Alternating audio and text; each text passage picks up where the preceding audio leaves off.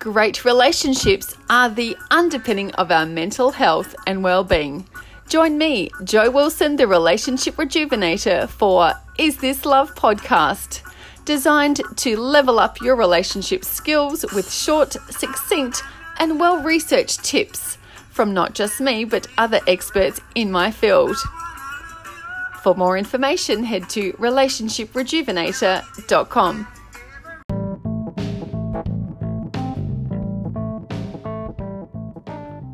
When intimacy takes the backseat in your marriage. Yes, physical intimacy is the source of so much joy and frustration for so many couples, as found in the counselling room. It's so easy to feel alone and rejected when your partner doesn't seem interested in physical contact, let alone in the bedroom. It can also leave you lugging around a guilt suitcase when the demands of your day just don't travel in the same direction as your partner's libido love land. So let's start with the frequent experiences. Reported in the counselling room are loneliness, frustration, and most of all, rejection. Hey, it's so interesting how some chaps often eventually just throw in the towel, steering clear of the rejection whirlpool to dodge the no torpedo. On the flip side, the ladies grapple with the whole not fitting the ideal mould conundrum, jousting with the rejection on the battlefield of looks. Okay, so some contributing factors can include body image struggles that tend to affect more women than men when dimming the lights becomes a prerequisite for any romantic encounter.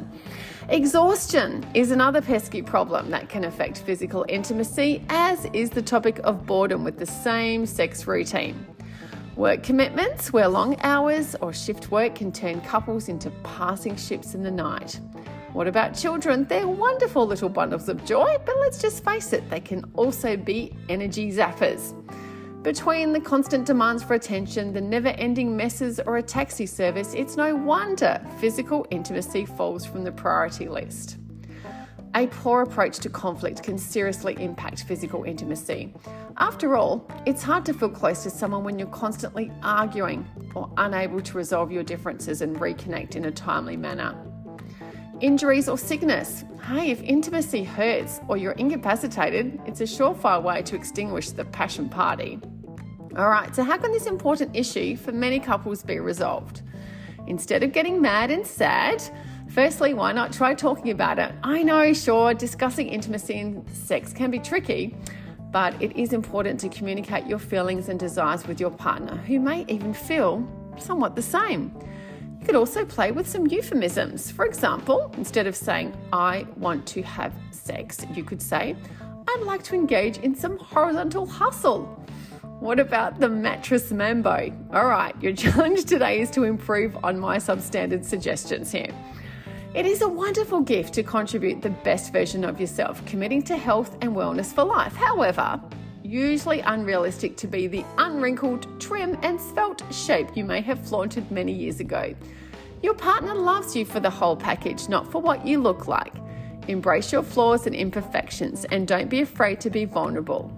You could try getting more sleep, taking a nap during the day, or evaluating your respective roles and responsibilities. If all else fails, reach for some coffee beans perfectly positioned next to your bedside table. I can't guarantee you'll sleep peacefully afterward though. Why not experiment with new positions or introducing some toys into the mix? It's usually against the law to get adventurous in public places. However, the joy of sex is something that should involve feeling comfortable to try new things. Busy couples often collaborate in the counselling room on scheduling sex like you would any other appointment. Or if you're feeling particularly risque, you could try having sex at work with your partner. But just to be sure, lock the door, and that idea did not come from me.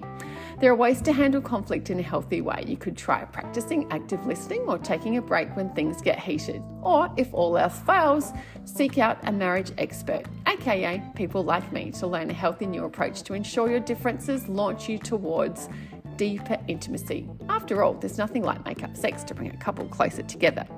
Finally, speaking of professional help, cross off a visit to your GP or intimacy expert to explore ways to overcome ED or ladies' intricate equipment matters and the like. In conclusion, physical intimacy in marriage may not always be a priority, but is definitely worth constantly working towards. With a little bit of humour, communication, and creativity, you can overcome any obstacle that comes your way. So, embrace the ups and downs of marriage and remember to always keep the spark alive. So you can check out more at relationshiprejuvenated.com, and don't forget to check out my spring special for a 50% discount on my online mini courses. Hey, there's also my survey that you might have some fun completing on my blog at theconfidantcounselling.com. Until next time, we're waiting with the bated breath for my number 10 in this series.